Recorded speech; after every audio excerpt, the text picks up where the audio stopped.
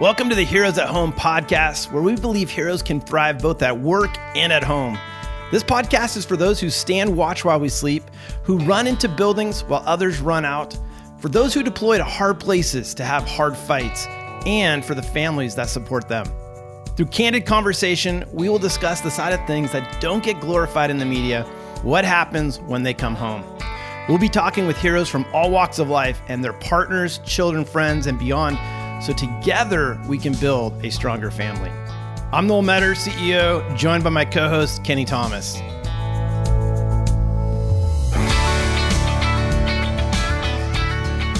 Kenny, it's been several weeks since we released Scott's story, and this is the follow-on episode of Susan. And I'm so glad that we did it this way because, one, it would have been like a 2-hour episode if we tried to get both of them in there. But two, I think more importantly, Susan and what she talks about in this episode is often the missing link to actually seeing a couple walk this journey successfully. Her perspective, what she experienced, she really does just a phenomenal job of kind of opening up the world on the betrayal side and what it looks like to walk through betrayal. So without any further ado, let's jump into her interview.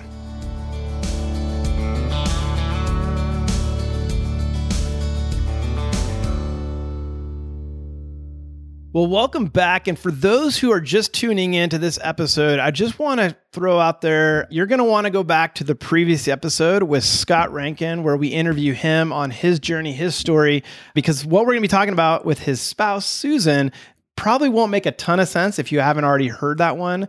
Although I will tell you what she's going to be sharing is completely different than what Scott shared last week or the weeks prior. So if you haven't had a chance to listen to that, I would highly encourage it. It's an amazing story about just what he experienced, what he has walked through, not only as a police officer, but as a husband, and ultimately finding in this journey the healing that he needed for his soul. So today we're going to be focusing on Susan. And on the other side of this is understanding what does it look like when you're marriage literally is blown up. When you get that ultimatum bomb that's dropped around your husband is having an affair and her reaction to it. So I'm going to turn right over to you, Susan. I appreciate you being here, willing to share. I know that for many, this side of the story oftentimes is missed and there's a lot of questions around it. So maybe start with when you found out that Scott was having an affair. What was the emotion, the feelings for you around that, and what ultimately led to kind of the next step? Yeah, thanks, Noel. I was in complete shock. Scott had been acting very different for months preceding this, and I was trying to get him to talk to me. There was just a real obvious shift. Like one minute we were fine, and then the next minute we weren't fine. And so over those months, I was just like, this doesn't make sense. And I would try to talk to him. You wouldn't talk to me. So, we finally did sit down with our former pastor, and Scott started to reveal some truth. And I say some truth because it wasn't all the truth. And so just the days preceding that, I was in shock. I was very angry. 4 days after this information was dropped in my lap, my friend took me to a rage room and I smashed a bunch of things. But I don't feel like that was my highest rage, to be honest, because that night I came home and was asking more questions and learned more truth. And so it was really a confusing time for me. And, I asked Scott, I said, I need to have a separation from you. I need to just have some time to myself and process this information. I asked him, I want to know who knows what. And so before you leave the house, I want you to write me a document of all the stuff you did, who knows what. I didn't know what I was asking. And so when he left that night, he left me a document. And when I read that document, there were more lies. And I was done. I really felt like the world crumbled beneath my feet. And I was very, very lost and in a tremendous amount of pain. And I just tried to take each day as it came because I didn't even know what was going on with me. And what I now know is I was experiencing a huge amount of trauma. Yeah. So let me just go back a moment, wind the clock back. You guys were married for how long? Almost 22 years when this came out. Okay. So 22 years. And basically in those 22 years, kind of leading up, there was a couple of months where you're starting to feel like things were off. Is that right? That kind of pushed you to say, I need to know more? I mean, is that essentially how this came out in terms of the reveal and kind of the dropping of the atomic bomb? Was you pushing to know what's going on with Scott? Is that right? Yeah, there was a real evident shift in his behavior April of 2017. He had gone on a trip, he came home, and it was like after that, it was just like Scott was there, but the lights were off, and it just got worse and worse as those next couple months came about. So Scott, I mean, just being in the side of working with couples and having dealt with couples in affairs, it's kind of unlikely for someone to be pushed to, hey, let's reveal, right? They just keep concealing, keep hiding, keep living that elusive lie. What caused you to say, yeah, it's time to reveal? It's time to kind of let it all out there. I mean, obviously Susan's pressing you for it, but there seemed like there would be an opportunity to just say, I'm just tired. I'm just, dealing with work or whatever. What was it that pushed you to basically revealing? Yeah, well, I'd love to tell you that I did it on my own free will, but I promise you that's not the case. Okay. It was a full court press. And ultimately, so much of my heart was ice. It was completely stone. It was gone. But there was just a little piece. And when I saw my wife in such undeniable pain, it was just enough to pierce through that heart of stone that was like, I really don't want to go to this meeting with Pastor because I already know, but I gotta go because I can't see this person that I know I still love in there somewhere. But my heart was stone, bro. It was, Gotcha. Yeah. Gotcha. And I think we were at a point where I was trying to talk to him over these few months, and he wouldn't talk to me. And there was just a lot of, I would say, manipulation going on where he started to blame me. And then he started to say things to me like he wasn't in love with me. And I'm like, where did that come from? So for me it wasn't making sense to me. And I was trying to talk to him. So I was at a point where if you're not going to talk to me, then I don't know what to do. I kind of came to my own crossroads. Like, if this person isn't going to talk to me, then I don't know how to move forward. What I'm hearing is there are some of the signs that led up to this manipulation, being checked out, a sense of just lack of connection, obviously, between the two of you, really pushed you to a place where you're drawing a boundary now and saying, I need to know what's going on. Or it sounded like, was the ultimatum kind of separation? We're going to go our separate ways at that time, or kind of what was going through your mind on that? That was not in my vocabulary yet. It was just really wanting to try to get through to him because I knew something was wrong. And as much as he acted, he started pulling away from me, but we were still best friends. We still spent time together, although it was a bit confusing for me because I knew something was going on. We still genuinely liked each other and cared for each other. So right before I finally got him to sit down and talk, that's when I started hearing the things like the lack of connection and all these. And I'm just like, what? This doesn't make sense to me. Yeah. And I apologize. I'm hanging out here at this point in the story because this is where we get a ton of questions. There's this suspicious thing, this radar's going off, my relational radar. And this is oftentimes the spouse who knows that there's something going on, but they don't know the gravity of it yet, right? And so I think knowing what those signs are, at the same time, that can work against someone, right? Where they are jumping to massive conclusions as they listen to this. Well, my husband's having an affair when in fact, no, he's not. You know what I mean? So I guess there's that fine line between my relational radar is going off and I do need to press, but not to the point where I'm accusing if I don't know for sure. Obviously, your guys' story is one that the power of transparency has played out in your favor, but it sounds like the story wasn't necessarily it was full disclosure. It was trickle truth going on. So tell me a little bit about that process for you, Susan. Yes, you pressed, you got what you needed initially, but then there's this trickle truth where more was revealed. How did that play into the trauma?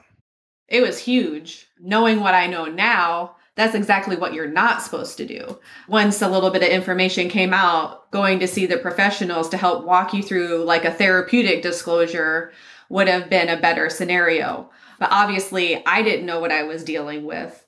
And I just pressed for more information. And like I said, once I got that document, I was just done. I mean, I was pacing in the dark and I couldn't reasonably think. And so I was just in this trauma state and just unsure of what was real in my life, because obviously the person who I had been with for 22 years, I had no clue who that person was. And so it altered my entire life, because I was even questioning like who I was at this point, because if I don't know this person who is the closest person to me, then what is real in my life?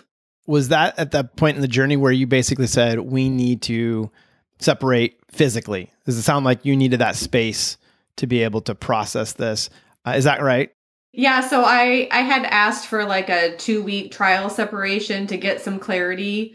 And that's when I asked for the document. So once he left that night and I read that document, the next day I told him that we were done, that I was no longer going to be in this marriage and that we were divorcing. Yeah.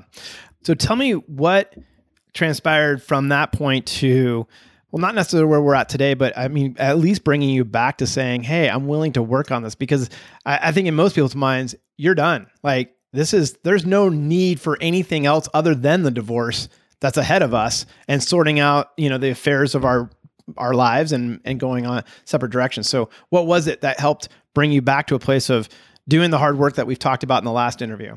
Yeah, I'd say first off, it was finding one person that I could trust to talk to. And luckily, I had a very good friend in my life who had walked through something similar a couple of years prior, that I could go to her and tell her this information. And so just being able to like say, this is what's going on with me, to have somebody there supporting me, because this is a big deal. This is a lot of information. So having that support and knowing that no matter what was going on, that I needed to go get some help. And so I proceeded to see a therapist and start talking to a therapist about what was going on. I think I was still in denial with what Scott was dealing with, because although I had this information of all of this stuff, I was still thinking it was an excuse, that the whole addiction part of it was just an excuse to say, okay, this is why I cheated on you, and using that as an excuse. But 2 months into our separation, I came out of that denial because I had found, just some more information. And really, that's when I had an awakening that it wasn't just an excuse to cheat. It was a real mental issue, and became educated on what that looked like. I went to my therapist and I said, hey, I think my husband has this addiction.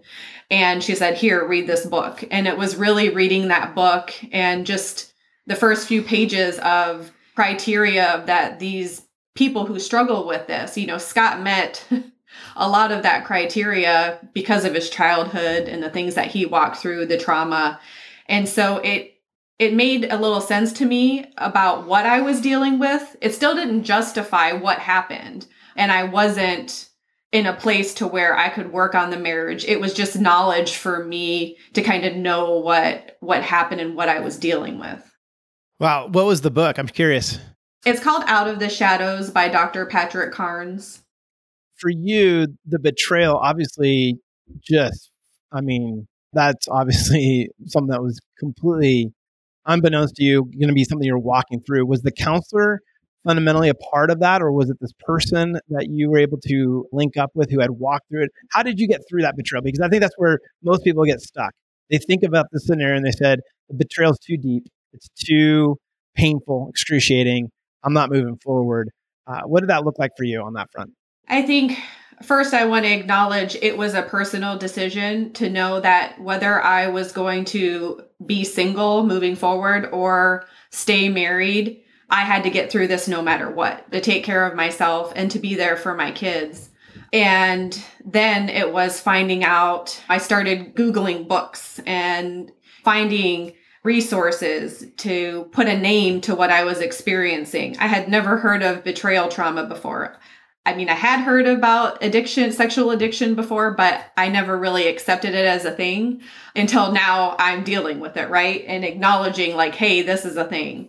And so it was really getting educated and finding those resources and getting into one of the first things that I did besides going to a therapist was I joined a pure desire group called Betrayal and Beyond.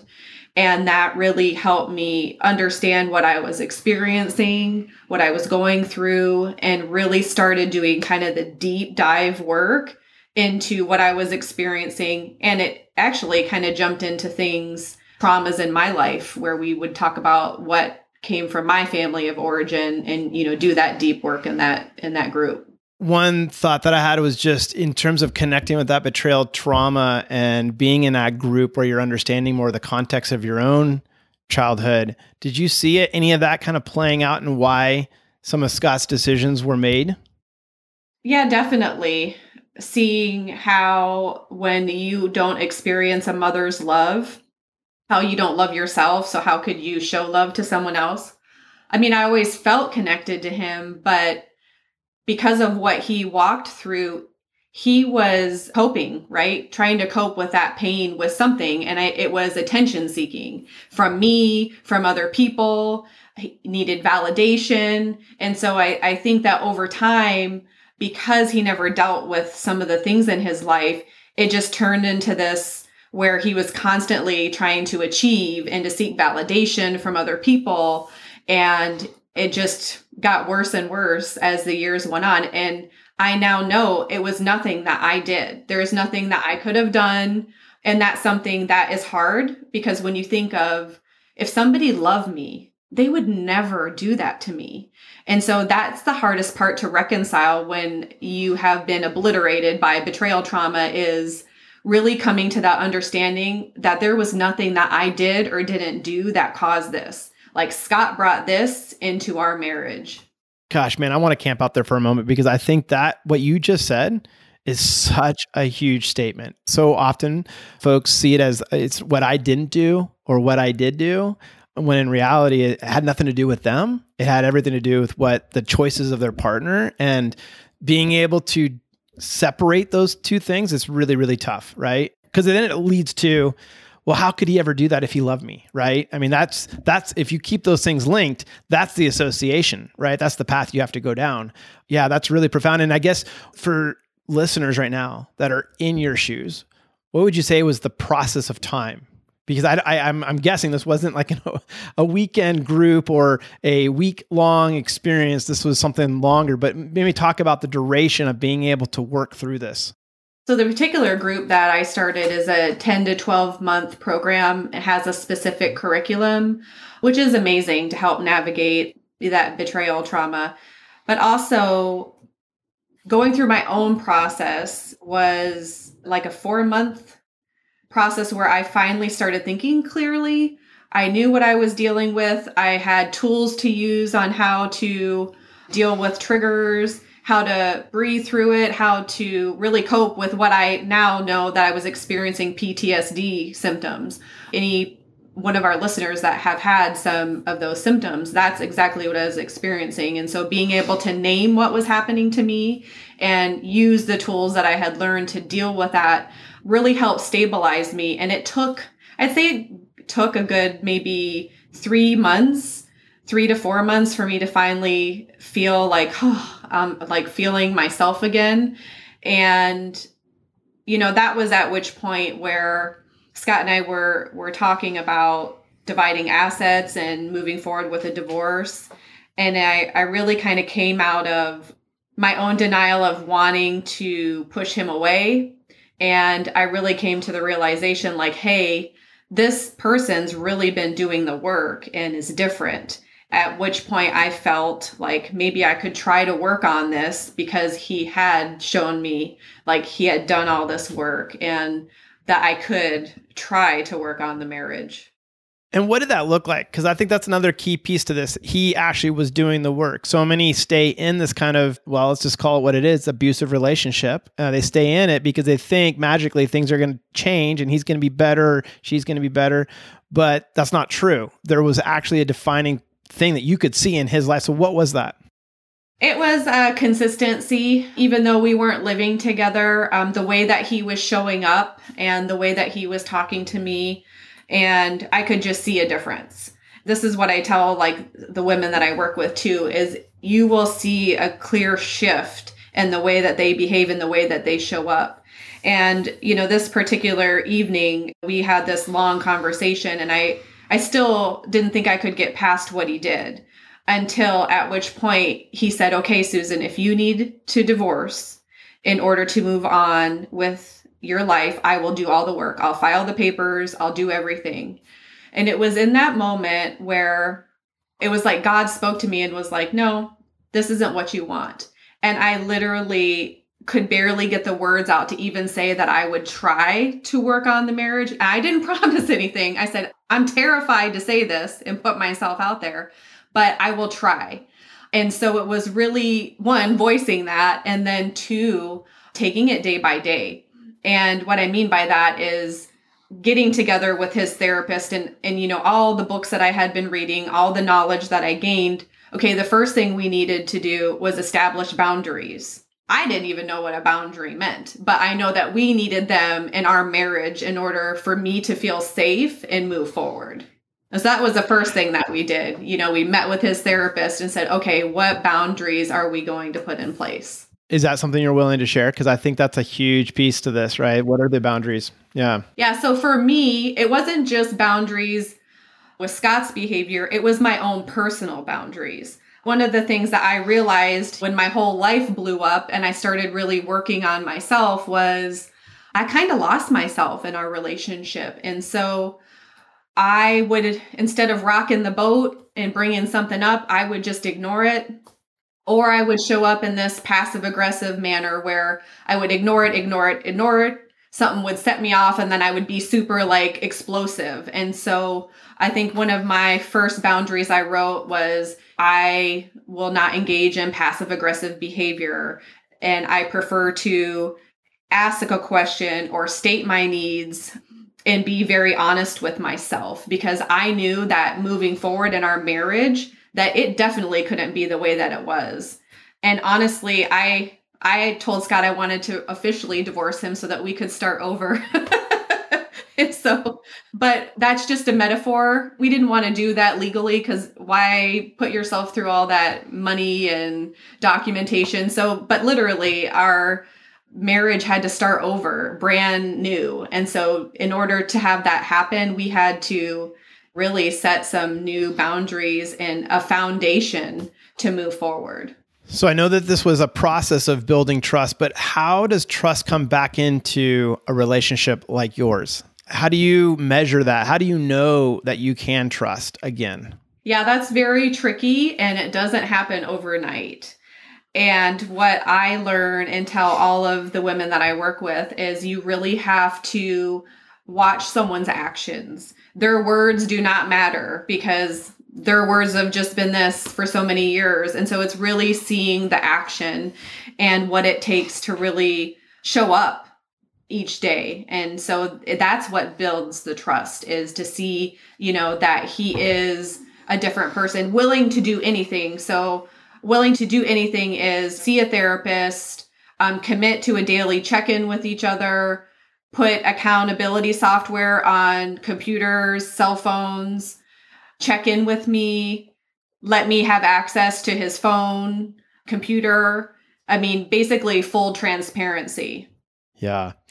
One of the things that I've seen in this scenario is that the power play, it's a differential. And then what I mean by that is the one who has been committing the adultery, there's been a power trip that's been being played. And when this thing goes to reveal, the power structure shifts, right? Where now betrayed spouse has the power, and it becomes just as confusing and toxic, because then it flips the other way where now they have the power, and this one who actually had the affair is now sitting in a place of almost like a parent-child relationship. What would you say? Because obviously these are all very toxic, unhealthy ways to move forward, and no growth is generally a part of that. But what would you say to someone who's trying to figure out the power structure here on the other side of betrayal?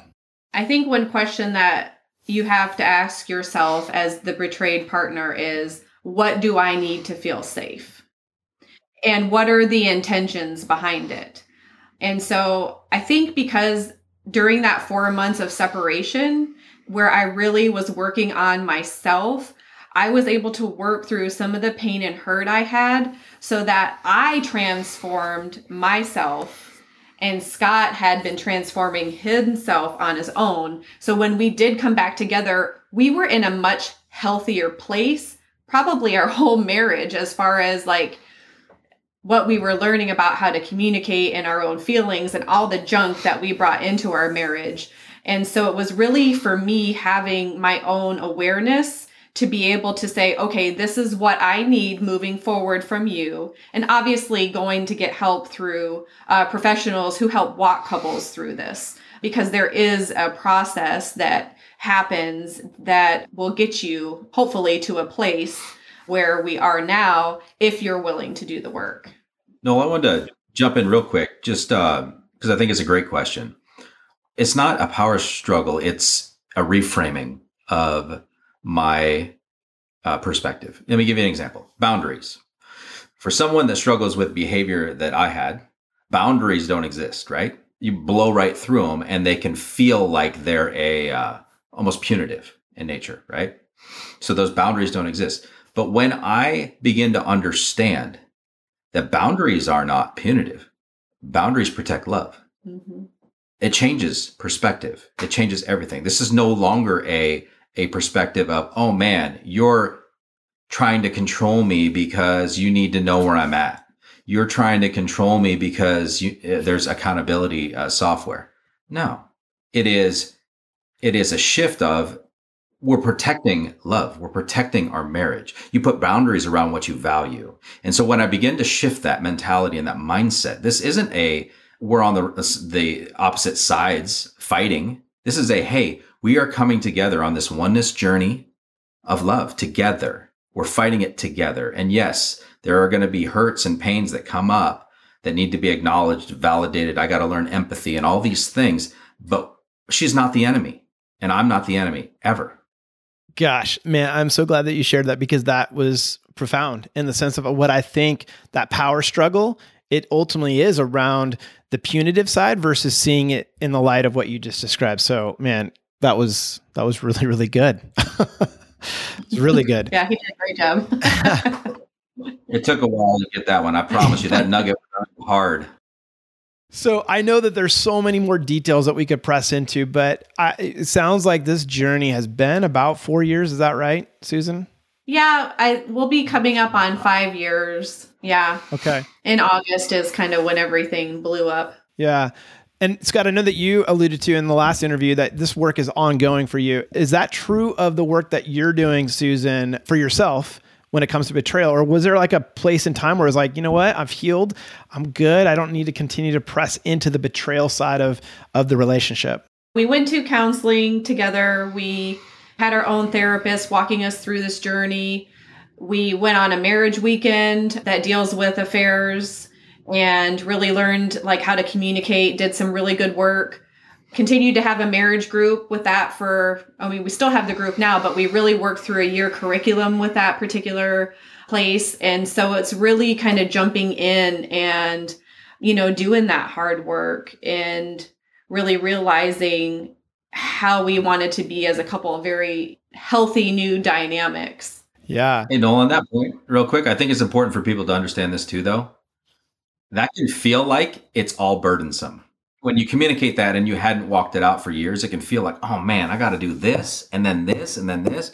There comes a time when it's not a burden anymore. It's a way of doing life. And it's the reason we're here, Noel. Mm-hmm. We wouldn't be talking to you right now. We wouldn't be here if it didn't become a passion where we could take something and truly honestly believe that the enemy is defeated by the power of our testimony, by using it, right? And we have done that in so many different modalities. So it's no longer this place where, oh man, I have to do this. This is where our greatest pain is now our greatest purpose. And it's a passion, and it allows us to grow closer together. To me, it's really important to communicate to whomever might be going and looking at this going, man, I'm standing at the bottom of a mountain, bro. And I'm not even really trying to do all that. At some point, it'll become a journey that is not a burden anymore. It is, you realize, you wake up one day, everything I really want in life is at the top. I see, to answer it a little bit more as far as the betrayal part is it takes some time to really get through. I've done some work with this organization called APSATS, and they have really been the founders of this betrayal trauma. And there's like 3 stages. There's the safety and stabilization stage is phase 1. Then you have phase 2, which is grief and mourning, like grieving what you thought you had in your marriage and really kind of going through that process. And then the 3rd stage is post-traumatic growth. And I'd say that we've been in post-traumatic growth, I'd say for probably 2 years. I would say that, sometimes like when I think of what's happened to us, I don't have a lot of triggers anymore. I don't have those really strong emotions. Like I might have a thought that comes into my head, like acknowledges like, yes, this happened to you. And I'm like, yep, that happened to me. We're in a different place now. I have some emotions if I need to. And then I just acknowledge it. And then I just try to release it. And just being able to do that over the last almost 5 years, I've come to a place where it doesn't affect me as it did before, but it is a good reminder, like this is where you were and you don't ever want to be there again. Thank you for defining those stages, because I think, what we're talking about is change. It's inevitable when truth is like this is dropped into a relationship. It's going to force change. There is a forced change. And sometimes we think of transition as just singular, but it's not. There's actually stages to any transition that we go through, right? There's an ending. There's a neutral zone where you're talking about grief. And then there's a new beginning, which, I love the way they're defining that post-traumatic growth, right? Because you're still dealing with the remnants, but it's not holding you back from growing into something more beautiful than what you started with. So thank you for outlining that for our listeners. I think that's super important. My closing thought, and Kenny, feel free to jump in here as well. I always got to jump in. Why is it like, I always feel like I got to interrupt to get a point in there. I feel like I'm taking, just all the questions here. Notes you have, Noel. Like, seriously. I'm like, there's all kinds of things I could jump in. I look at Kenny. Kenny's like the ace in the hole. It's the 11th inning, and he's just going to knock it out of the park. And we're just going to bring him in to make sure that we win the game at the end here. So I've just been doing all the questions, but I'm waiting for you, Kenny, just to jump in here. Yeah, Grand slam, buddy. Let's do it. Yeah, I'm the Ed McMahon of this talk show. I just laugh at your jokes.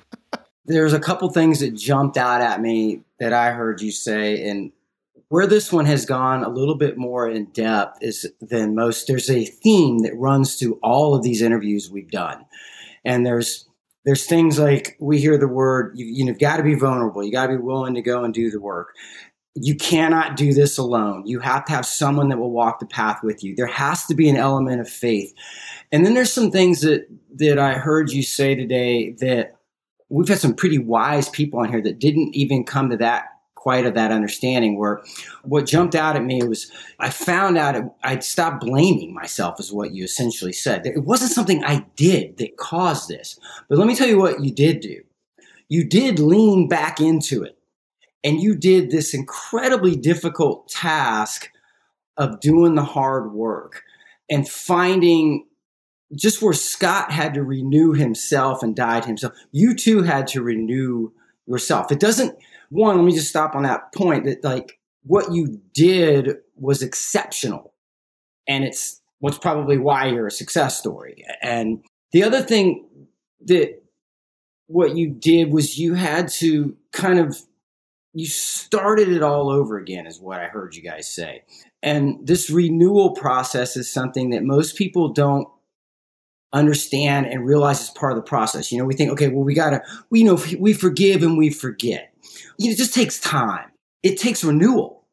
Once you forgive somebody, now you have to renew the relationship in order for it to become a strong, healthy, foundational thing that's going to work. And I think where you guys are at is right there. And it's such a solid example of the gold standard for which our listeners can find comfort in. Like, I'm so proud of you guys. I'm like, yes. So thank you for sharing that. And then I think that the other thing I heard was right there at the end. Well, I threw all my notes up in the air when I got excited. Scott, you're like a machine of mic drop moments. I think you guys need to write a book that's called Changing the Cosmos. What a great line that is. and explain what that means and how you guys have that power. If you're willing to do a very difficult task of renewing these relationships and getting through, because the stories are as old as the Bible times. We've seen betrayal. We've seen trust get lost. We've seen people crumble. We've seen people not think that they have what it takes. You show me a hero, I will write you a tragedy. And in my mind, what you guys have done is an incredible story. You've climbed the mountain. You're up on the top of the mountain. You're the city of light that everybody can see, and there isn't one bit of darkness that will ever be able to blank you out. So I just am so happy that we've got you here to share your story for a second. So thank you. Wow. Man, why you got to make a brother cry? That's right on amazing. TV, man. Come on now. No, that just, that's truth. And obviously it has forever changed me on the deepest level possibly could. And I'm just incredibly grateful to be here, but bigger than that. There's hope. Like, if I can walk through this, at first I didn't think I could. And I was like, nope, can't do it. But until I saw a way, there's hope. Because if I can get through it, anyone else that has gone through this definitely can. Because there's resources. You're not alone. There's people that can help walk you through this. As long as you're willing to do some work, that gets worth it. I can tell you, about a year after this all came about, we took a trip for his birthday and we were walking on the beach and we just had this amazing conversation. And I started crying because I thought, if I didn't try to work on this, I would have missed this amazing relationship that we have now. I can't forget all of the past, right? You can't forget it, but I've accepted it and I'm able to move through it. And now we have something just amazing that we didn't have 22 years into our marriage. I say we really started probably the last 5 years. I feel like we've started our marriage. Well, what we've done is it's not lost on me that it's changing generations too. Our children. Yeah. How we showed up, and granted, I know for the longest time, I didn't do it well. But by being open, honest, vulnerable, showing my wounds and scars and my weakness, my children get to see an example of what it really means to love, to what it really means to change the script, to not pass on the same things that were passed on from generation to generation. And at some point, you got to draw a line in the sand and decide if you're going to be the one that changes the trajectory of your entire lineage. Well said. I just want to close by saying thank you to both of you. But Susan, I think one part of your story that really stood out to me was in your crisis, in your moment of revelation of all this that went down.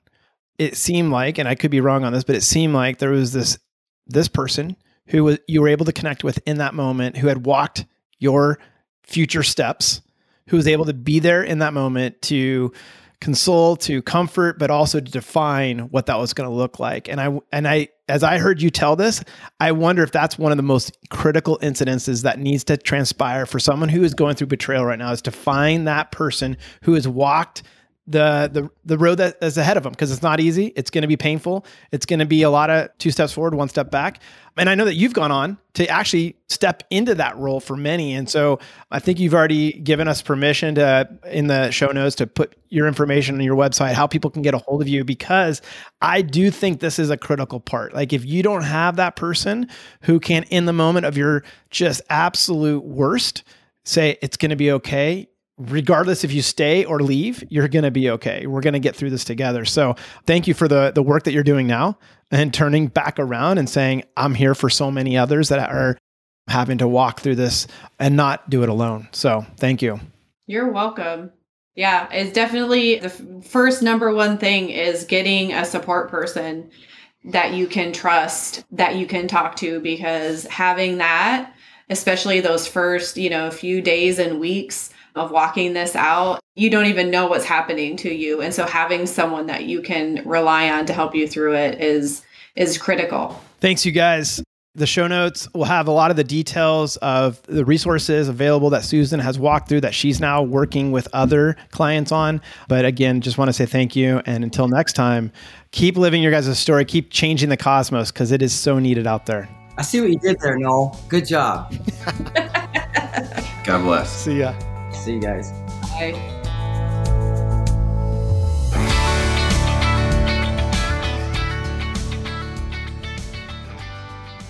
I'll tell you, coming out of listening to Susan's interview, some major takeaways for me was her ability to define betrayal.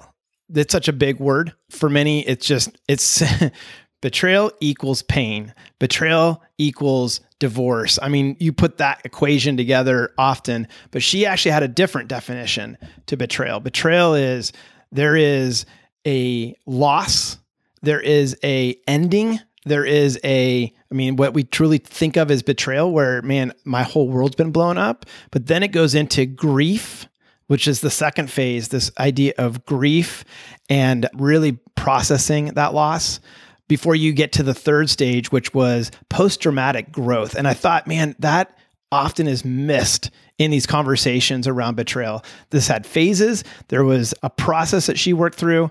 If you got anything out of this, leave a comment, because there's many that I think are on the side of Susan in these stories, that they just see the only way forward is I got to get out of this relationship. I got a divorce. And that wasn't the case for her. So a couple of insights for you, Kenny, and things that we can take from this interview with Susan. Yeah, I think the idea that she moved forward was just the extraordinary part of this story, because too many times you've seen it in all the couples counseling you've done, and you get one, again, with that common theme that we see of success stories that we're talking to. She found somebody she could walk with that had done it. All of our, our girlfriends and our friends are like, screw that guy, screw her. You got to get out of that thing. You got to do what's best for you. Right. Like, we hear that they all mean well, but it's because they don't know that there's another option. They've not seen the success. They've not been witness to it, and they don't know that it can be done. And people who know that there's a solution to it will be the people that will move towards the difficult task. And what I love about Susan's story was that she had that kind of moment where she realized, any of us that have been betrayed, what did I do? And you blame yourself. And that's with any loss. And what she realized was it wasn't anything that I did. And when she had that kind of acknowledgement and forgave herself, okay, it wasn't something I did, then she could start looking at Scott in a different way. He came ill-equipped to this marriage to begin with. He had that baggage that was that had a lot more repercussions than I could have ever dreamed. And I'm going to move towards that and help with it. And then she gets into this step process where, what I love what you said was the post-traumatic growth, with the word being the growth. Mm-hmm. We all think, we think that, okay, when we've forgiven somebody, that's it. We forgive, we forget, we move on or whatever. There's always another part to that. It's called the renewal of the relationship. It's that growth. Now they're starting from scratch, and they have the option of making it what it could be, should be, and what they want it to be. And that's why Noel and I are here today, and why we're committing this time and energy to making these things, and is because that place is an amazing place. It's worth the extra work. It's worth the climb up the hillside. It's worth the crawl through the muck. And their story is just, it's like I tried to explain to her, they're the light on the top of the hill that no darkness will ever extinguish. It's just such a powerful and wonderful story. And you're like, well, how can it be wonderful? This story of cheating and just like what we've been talking about in all these episodes. You show me a heroic story and I will write you a god-awful tragedy. You have to come through it all to get to the other side. Well, I'm going to camp on that illustration of the light up on the top of the hill. I would say the thing that came to my mind in hearing both sides of their story is that they're also a lighthouse, and they are shining the path for so many others who otherwise would be like literally just in the dark, fumbling, trying to figure this out, and ultimately probably being very unsuccessful in any chance of reconciliation, which I think our stance is that not every relationship should be saved. Not every relationship should try to contend towards repairing. But man, if there is an opportunity for that, and if there is a process that could be fashioned towards betrayal and affair, they, in so many ways, shed light on that. So thankful for both those guys, and really their story being such a light for so many others. Yeah, that's a great. Look at you, Noel. I'm so proud. I'm just nailing it. It's this is not true of Noel. Like coming up with these things on the fly. This is just inspiration from Kenny being in the room. Who's the songwriter in this group here? But let's look at you. I'd like to camp out on that and say they're the lighthouse shining the way for so many others lost at sea. Let's steer this ship of fools back to the shore. Why don't you just pull out your guitar and finish us off? Here we go. Let's just finish this off with a song here. We got it's hanging on the wall. All right. All right. Until next time. Hey, every time I come through this, I feel like I've learned a whole lot, and I'm going to go downstairs and witness to Heidi about how grateful I am. Seriously, that she puts up with me. Totally. That is so true, brother. I mean, it's like, oh my gosh, I have it too good to be true. So yeah. All right. Until next time, we're signing off. See you guys.